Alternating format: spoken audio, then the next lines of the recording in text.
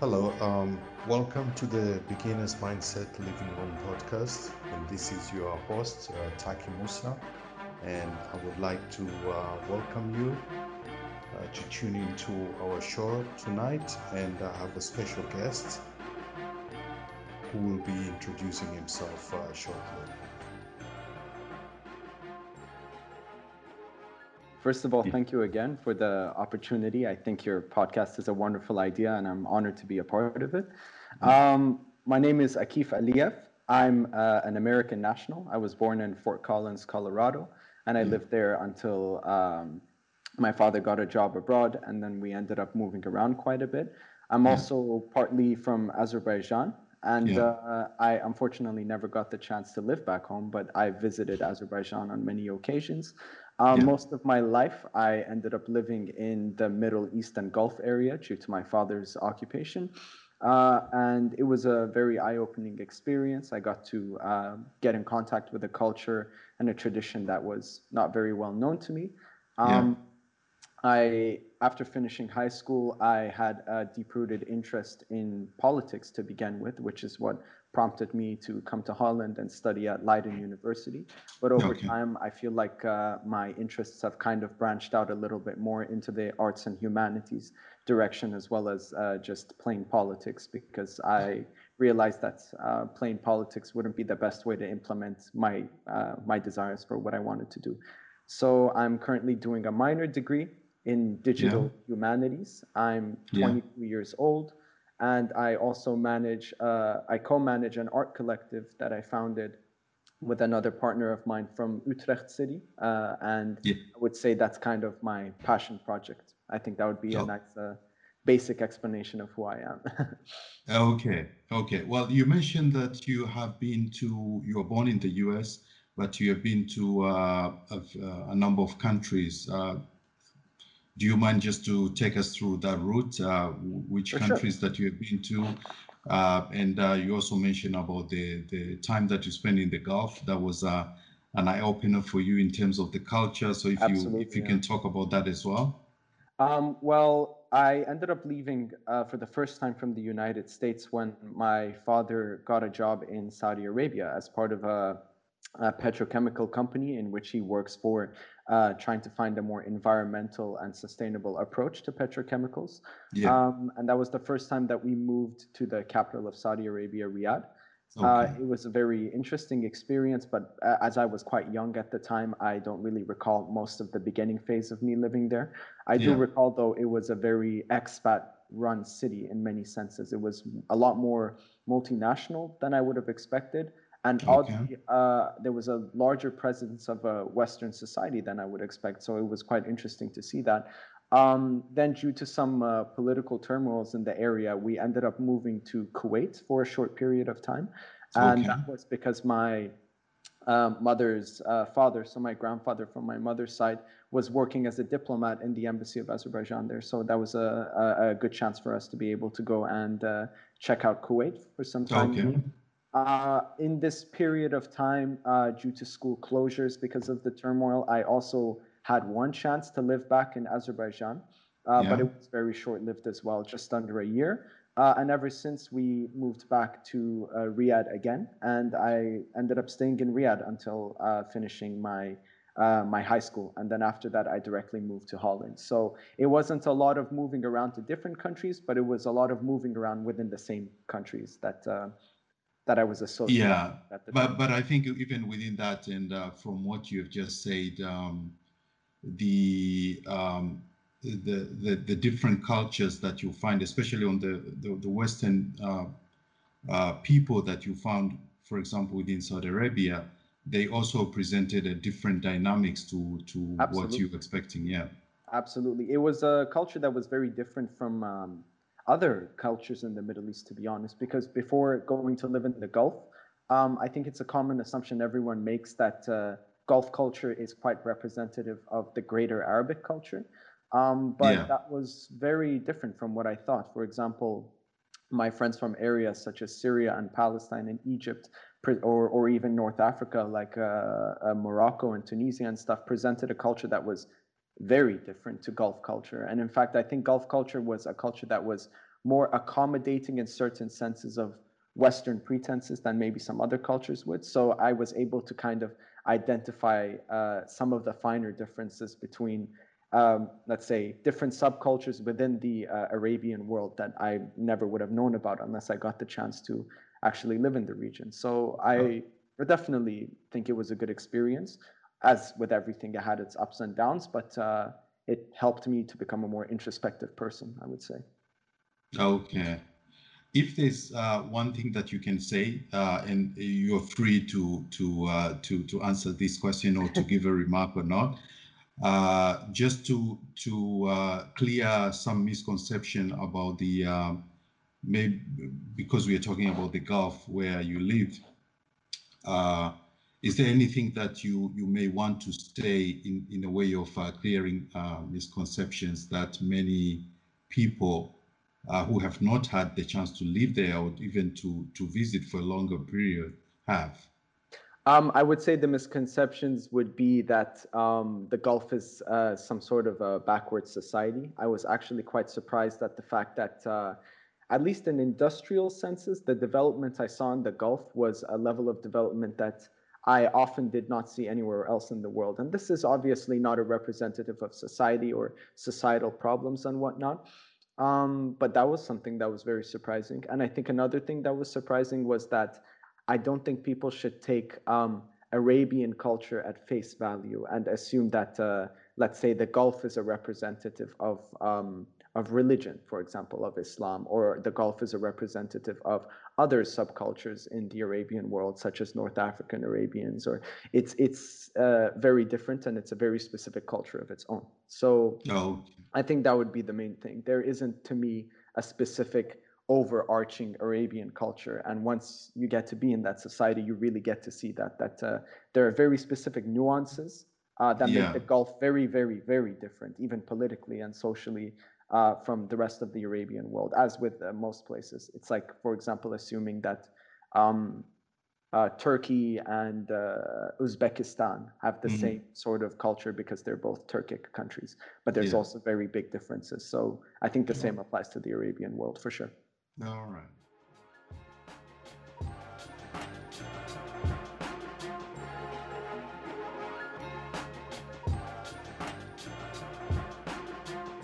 I would also like to talk to you about the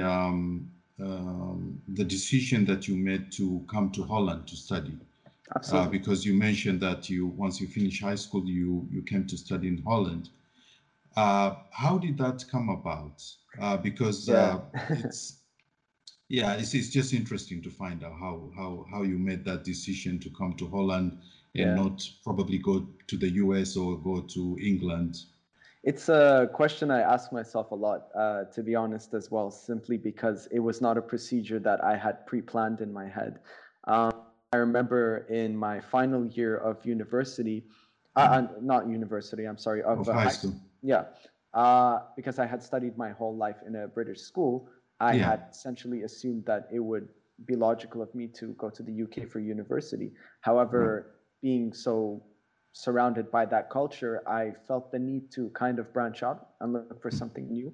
And I ended up applying to Holland as an experience because one of my best friends at the time in my school was from Holland. So I had gotten the chance in my last year of high school before the application procedure to visit Holland and hang out with him in his town in Eindhoven for a week.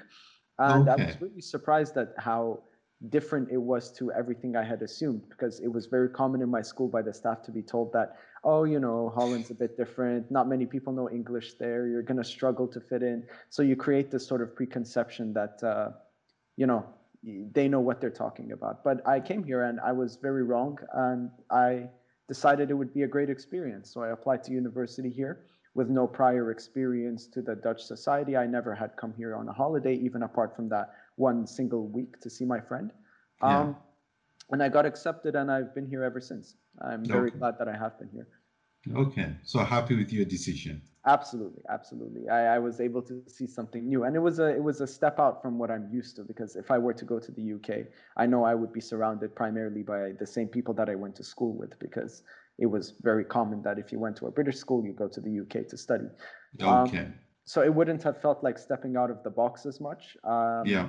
And I was able to create new friends and new links that maybe I would have never been able to make. And some of these I appreciate dearly and have become family to me. So I'm glad. Okay. All right. And in terms of your studies, so where are you now towards the completion, and what are the plans after that? I am currently in the exam week of my first semester of my last year. Yeah.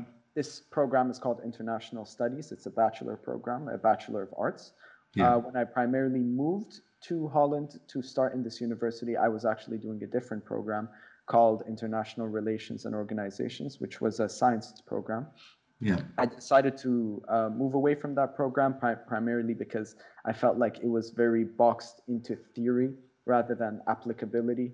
And I'm very glad I did the switch. I really like this study. I'm specializing in Russia and Eurasia, as well as the Russian language. And then I have my minor on the side as well. So I'm 2 semesters away from graduating, if all goes to plan. Okay. So are you fluent in Russian? Unfortunately not, but I was very lucky to be able to have a step ahead when I began the course because Azerbaijan used to be part of the USSR. And Yeah. so both my parents are quite fluent in Russian, and often my extended family, when I would visit them, would have a very big fluency in Russian. Yeah. Also, in Azerbaijani, a lot of Russian words have been adopted naturally because of being part of the Soviet Okay. Union. So once I started the course, I started to realize like, oh, we use this word back home and stuff. And that gave me a bit of a head start. I would say I'm Yeah. able to be conversational in Russian, but it's quite a difficult language precisely because every word has a gender and there's many, many tenses. I think in total, if I'm not mistaken, there's 15 different types of tenses that can be applied to the language. Wow. Really? So yeah, that's quite hard. But I can fluently read, which is something I'm proud of. I've been able to learn the Oh. Cyrillic alphabet so far. Oh, We'll see well how it goes. done. Thank you very much. Yeah. I guess it comes Yeah. down to practice at this point. The university gave me what it can give me. I Yeah. just need to stay on top of it and keep practicing. All right. Oh, wonderful. Yeah. So, yeah, 5 years from now, maybe 2, 3, 4, 5 years from now, where do you Wonderful. think you'll be?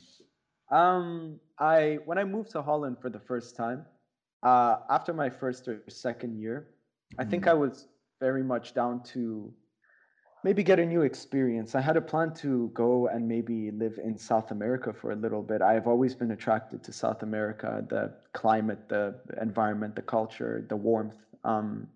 Something that many people maybe don't feel exists as much in Western Europe, where it's a bit more individualistic as a society. But after we started the art collective with my co-founder, and after I met a lot of people who were interested in such a platform existing, I think I shifted my mind a little bit to maybe stay here longer, perhaps do my Yeah. master's degree here and pursue the art collective a bit further. Uh, Primarily because a lot of work has been put into it, and I would feel kind of guilty personally to leave it aside after all the effort we've put into it. So I guess at least for the coming several years, I expect, or at least I hope, that I will be within Holland or at least greater European area. But you Yeah. never know. Today life is all over the place with COVID on one Yeah. side and closures. So maybe I don't really have a choice either. So Yeah. here Yeah. for the Well, time. I guess all what you can do is just to try and plan things out, but then the rest you leave it to how they're going to happen, I suppose. Precisely. Yeah, there's no real Yeah. way I can know at this point, but my desire is to stay here a bit longer, I would say.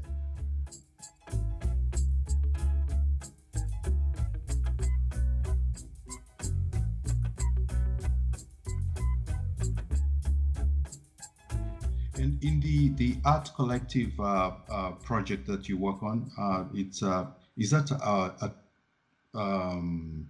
an organization that you formed? Is that do you want to talk about it a bit? Sure, I could explain it.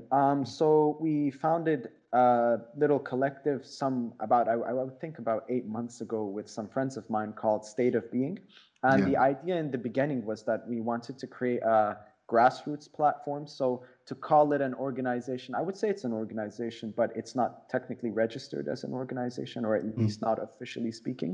And it was created with the purpose of trying to create an insider group network where we could answer each other's problems and questions without having to rely on financial capability, for example. So say that we have an individual who has a very wonderful idea for a movie script, but unfortunately they don't have access to the correct cameras and the equipment and whatnot. And then we have another member of our team who is an amazing videographer, but he doesn't have access to a script. So our idea was to bridge those gaps and possibly create a small community of international artists and thinkers here within The Hague, as well as in the broader Netherlands/Belgium/UK area, where we can together we can piece up the puzzles of our ideas and we can bring them into reality without having to rely on sponsorship or major organization, kind of like a I scratch your back, you scratch mine type of organization. But it's been branching out quite a bit, and we are hoping to kind of move into a bit of the educational world as well, perhaps provide lectures and seminars on topics that are less covered within university or within our spaces, provide that's quite interesting, to provide information exchange for example, friends who want to become music producers. We have them so they can give free lessons. We want to collaborate with some other NGOs, hopefully, one which I am currently in talks with. We want to set up activism classes for proper activism, how to avoid misinformation, how to advocate for causes without damaging people in the process of doing so. So there's many, many ideas, and I don't think I could ever give one definition to what exactly it is, but I think calling it a community would be the best way. No, I think it's from what you have just explained. I understand, and I think it's quite a brilliant initiative, and I think it's going to go a very long way to help out. Many people. So at the moment we have a new wave of COVID-19. Absolutely. And the restrictions that are coming with it. And before that, we had the first wave where it was a total lockdown pretty much around the world. And I just would like to know how either at the first round during the first wave of the lockdown, or currently, or both, how have you been impacted by these restrictions that have been put on, and maybe also the people closest to you, and this could be your family, your friends, and the community that you belong to. It's been a very interesting procedure. In the first phase of the lockdown was unfortunately as we were starting the art collective. So we were heavily impacted by having to shut down all of the events that we had planned. And we had to think very quickly on the spot on how are we going to change our ways and fit the digital world. Seemingly that was the only source of information that was available that didn't require human contact. So what we ended up doing was we moved to the social media spectrum, which is when we founded the Instagram account and stuff. And we started an initiative where we turned a portion of our living room into kind of like a live DJ set platform where different DJs could come, and then we would create a COVID safe space, keep distance, no invites, just simply the DJ and his platform, and he would produce music. So that was kind of our first impact, where we had to cancel all of our events and nearly had to close the entire collective. But this helped us to learn how to adapt into a social media world. With terms of my family, it's been quite tough because my father is still finishing his work contract in Riyadh, where the COVID closures are a lot more stricter than, for example, here in the Netherlands. So the borders closed, visa opportunities were canceled, and unfortunately, I haven't had the chance to see him in just about over a year at this point. Really? Because of the closures. And the same goes for my mother, brother, and sister who are living in Azerbaijan, where the regulation for COVID has been a lot more tougher than at least here in Western Europe, where herd immunity was kind of the way they started to take, which meant that not only were the borders closed, but they would close very frequently and open and close and open and close, which meant that it was very risky for me to go visit them, because if the borders were to close and I was Yeah. stuck there, the university that I'm currently at hadn't adapted fully to this Yeah. reality. So it could have very much affected my ability to graduate. So now that everything has kind of settled and the university has found how to cope with this, I considered possibly going back and staying with them for some time. But there's also the art collective here, and I would have to somehow find a way to be involved with that, which would be difficult. So Yeah. the decision with my parents, we've kind of decided to wait until I graduate, Right. which is quite emotionally hard, because it means I would only be able to see them in nearly a total of 2 years. It's been a year now, and I won't be able to see them at least until June or July of my coming graduating year. That's right. But well, what Such can you is do? life, huh? Yeah. Such is life. You live and you learn. I have nothing I could do to that. It's the reality that we live in today. Yeah. Thankfully for the internet, at least I'm able to stay in contact with them from time to time, be able to talk to my younger brother and sister, help Yeah. those bonds to stay, because I feel like in Azeri culture, family bonds play a massive role. And maybe Yeah. that's possibly why I've been struggling a lot to come to terms with this. Yeah. But I'm learning, and it's going well, I would say. It's been Okay. an interesting roller coaster of a ride.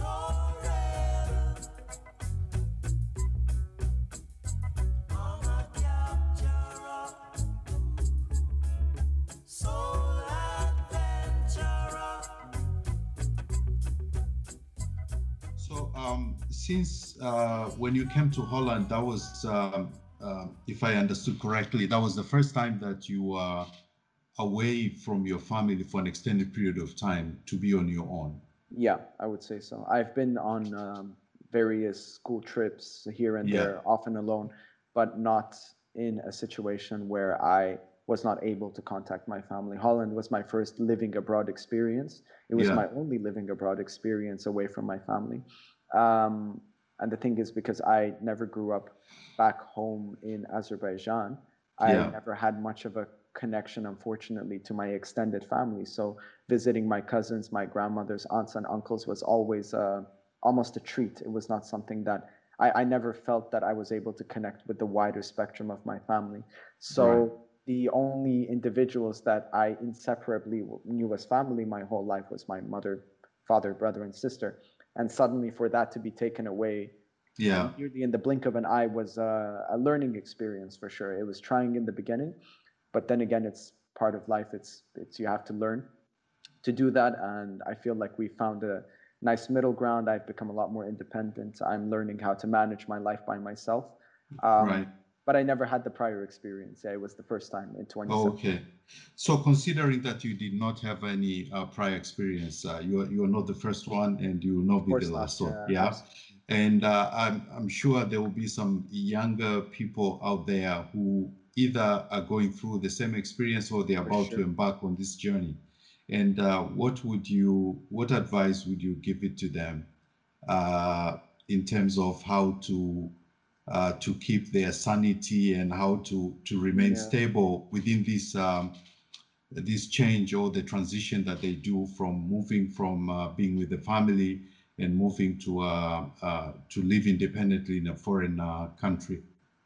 I would say the best advice that I could give is to be more accepting of the failures. I remember in the beginning, I kind of felt like I was 10 steps behind everyone by being like, oh, how do you use a tram? How do you open a bank account? How do you do this? And how do you do that? These were all experiences that were very new to me, and I didn't know how to cope with them.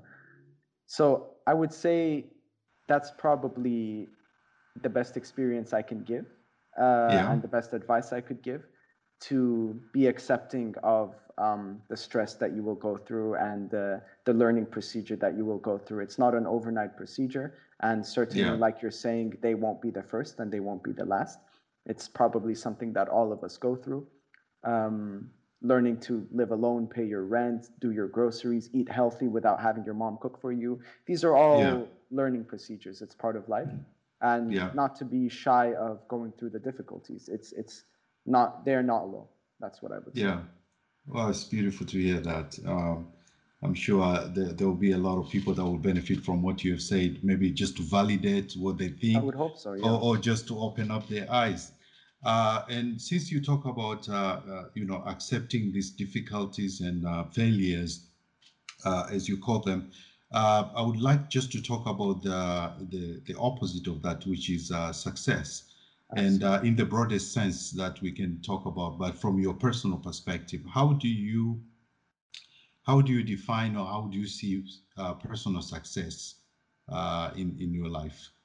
Um, for me, what was the most difficult journey that I felt the most success from was trying to find out what it is that I want to do with my life. Because a lot of us assume that coming to university and signing up for a program is kind of the end of the roller coaster where you are like, oh, okay, I figured out what I'm doing. This is Yeah, it. This is what I'm going to work for the rest of my life, which for me was absolutely the opposite. I came here, I started a political program, and I very quickly realized that the things that I want to achieve was not going to be done through politics because there is a much larger agenda. There's a lot more going on in politics than just the one individual. yeah, And studying it was kind of a bit of an emotional downer, to be honest, when you're progressing in this study, and the more you're progressing, the more you're realizing, like, oh no, no, this is this is this not is the not what path. I thought. Yeah, this is Yeah, not what I thought it was going to be. So I think that's where I would say my greatest success to me personally was that yeah, I was, I guess, brave enough, I would say, to be able to not just confront my parents who are from an Eastern society, where to tell them I'm stopping a study is, the equivalent of doing something very, very bad. So yeah, that was something that I was able to explain to them and show them an alternative study that I feel I connected more with. I yeah. was happy I took that step and I didn't continue studying something that didn't connect with me. And from there, I feel like I flourished a lot more because I ended up founding the art collective with my friends. I ended up expanding into things that I've always wanted to achieve in life and finding the ways to do that. So I think my Right. greatest success was being brave enough to confront myself and confront the realities of what is it that I want to do, and should I conform to what I thought was the right thing to do, or should I be brave enough to step out of it and once again venture into the murky darkness of looking for what's the next thing I want to do. I think that was maybe the Okay. biggest success. Okay. That's beautiful. That's beautiful. Yeah. Um, yeah. So the other thing that I would also like to talk about is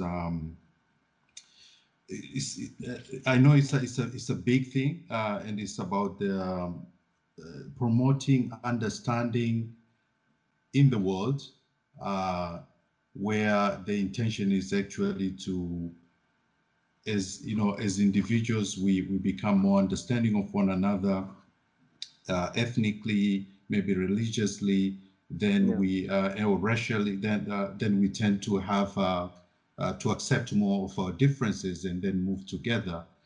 And absolutely.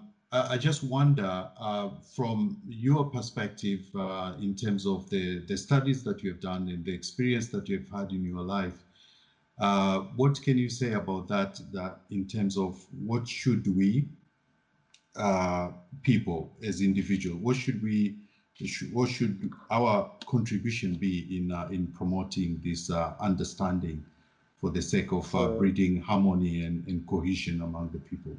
it's a very good question. I think it's a beautiful sentiment to put out there. I think if I were to be speaking about life experience, Yeah, a little bit of luck played into that because I went to an international school my whole life. So I was able to be surrounded by people who were directly from these communities, and I was able to receive information about these communities from people who were participants of it rather than from the news or from media. So I think one of the main sort of red flags I would put out there is that people should definitely form their opinion based on individuals who are representatives of these communities rather than to form it in accordance to what we read and what we consume. Because unfortunately, the reality of world media is it is a money run industry and it does work to serve interests. There are yeah. people who inject money into certain topics to take out certain results. So I think the best representative of cohesion within a community is to be Yeah, able to pass the borders and speak to people themselves.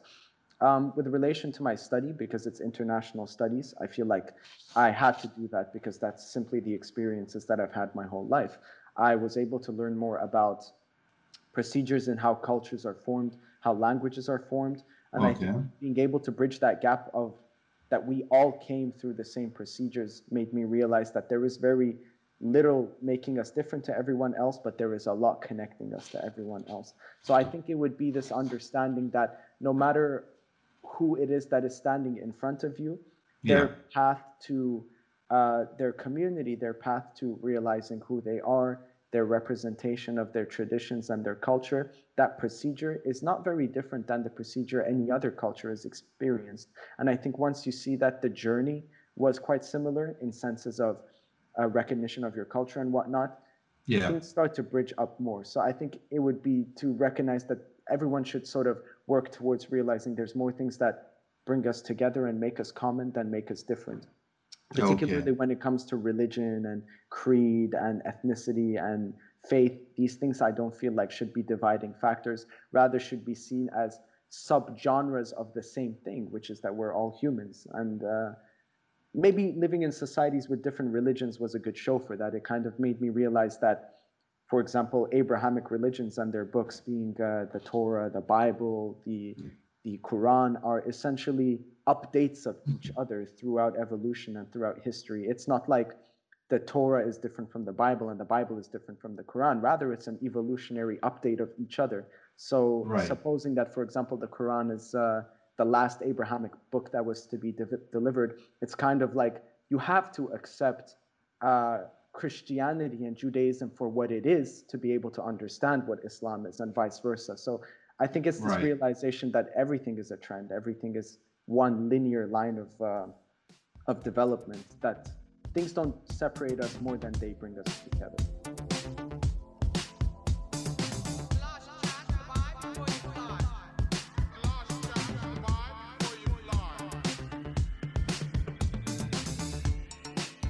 And do you think on that topic, do you think is the issue is more that people do not recognize that we have a lot more in common than differences, or is it that the issue is it just takes a lot more effort if you want to understand the other person? I think about this question a lot, and I would actually suggest maybe to you and anyone else listening to read this very interesting book called Sapiens by Yuval Noah Harari. He's a very Okay. interesting writer, and he's a thinker who actually tackles this very same topic. And he produces this sort of two-tier understanding that to me really made my almost third eye open when I was thinking about this, because Yeah. he made a point that one part of the reason why we tend to focus more on our differences is because of an evolutionary process of feeling like we belong to a tribe. Humans are essentially created in a way that we are wired to feel like we belong to a smaller community. It's cozy. It makes us Yeah. feel as if we're a part of something that is comprehensible within the human mind. It's very hard to think that we're all humans, because there Right. are humans we can come in contact with and we don't speak each other's language. So we have a Right. problem of identifying, how am I the same? Whereas it's very much easier to identify with what we How call a different? tribe. Yeah, Yeah. tribalism. And it's kind of part of evolutionary tract. So I feel like one part of the reason why we haven't been able to pass that is simply because of evolutionary processes. Maybe we're not there yet, but Yeah. maybe we've gone far enough to be able to actually hold discussions about this. And I think the second part just comes down into the fact that today's politics is a politics of identity, and the nation state concept very much helps for that to continue. We've been taught that we belong specifically to the borders that we live in. We are the Yeah. product of the governments that rule us, and our brothers and sisters live within those borders. But in reality, if we were to strip the borders, if we were to strip the governments, we are very much left with nothing but humans. So I think it has a little bit to do with an evolutionary process, and maybe a little bit to do with it serves the greater interest of politics to divide people, Right. because you're able to control them to the needs that they have. There's a very Okay. famous thinker called Foucault, who has this concept of a docile body. Foucault? Yeah, I actually forgot his first name, but his name is spelled Foucalt, for anyone who wants to Yeah. search him up. And he Yeah. has this concept called the docile body, which is that we perform tasks and we serve interests without even realizing we're doing them. For example, when we walk into a university and we are sitting listening to a lecturer, no one needs to tell us that we're not allowed to talk over the lecturer. We just know that we're not allowed to talk over a lecturer. Or Right. today, for example, with COVID, when we Yeah. walk to a hospital, no one needs to tell us anymore that we have to wear a mask because we know that we don't want to seem different. It's this sort of herd mentality that humans are evolutionary made up of. And Yeah. governments also realize this, and companies also realize this. And I feel like that's why dividing is an easier strategy to keep things under control, because All you're right. able to make people feel like they are serving a role. Whereas Yeah. in the end of the day, everyone is human and there isn't very much dividing us. You know, we all have the same sort of general species evolution. You know, God forbid anyone who's going through disabilities, and I hope they're doing okay. But the general idea is that, you know, we are all very similar in many senses rather than things that make us different. It's Right. just an evolutionary process, maybe, and we're at the beginning of realizing this. Okay. All right. Well, that's a very interesting exchange. I think we are coming to the end of our conversation for this moment. Do you have anything that you would like to say? Just a remark to the audience and to myself. Absolutely. I mean, for the audience, I would say to definitely keep on top of this podcast. I think it's a beautiful idea that you have. It really bridges the gap, especially in a time where we're all sort of quarantined to our own spaces. We don't get many chances to be able to speak to people who maybe we don't see on a daily basis, like our roommates and our family. Right. So I would tell them to pay a lot of attention to what's happening here. I would also congratulate you and thank you for providing such an opportunity. It's meant a lot for me, as it's Yeah. meant a lot for, I'm sure, a lot of people that have participated with you. And I'm incredibly excited to see what else is coming. I would love to listen to the other podcasts and hopefully in the future be another member. So thank Yeah. you very much for all the opportunities that you Oh, provide. wonderful. And thank you again. Thank you for making the time and for your Always, flexibility with all the changes that we had to make.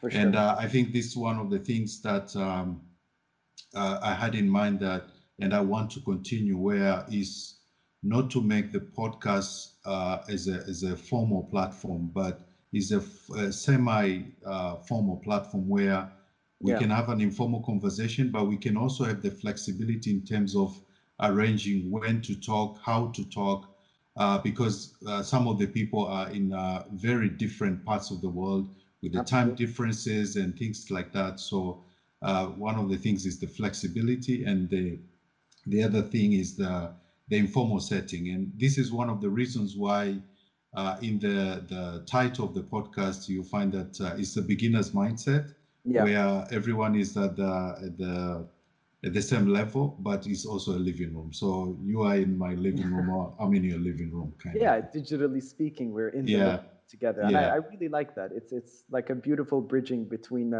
distances that unfortunately are out of our control right now. And right. yeah, I love it. I think it's a beautiful idea, and I can only say that I've been happy to be a part of it, and Yeah. I'm excited to see what else is coming up with this podcast. And like maybe I have mentioned maybe in our last correspondences before that in the very near future we are going to have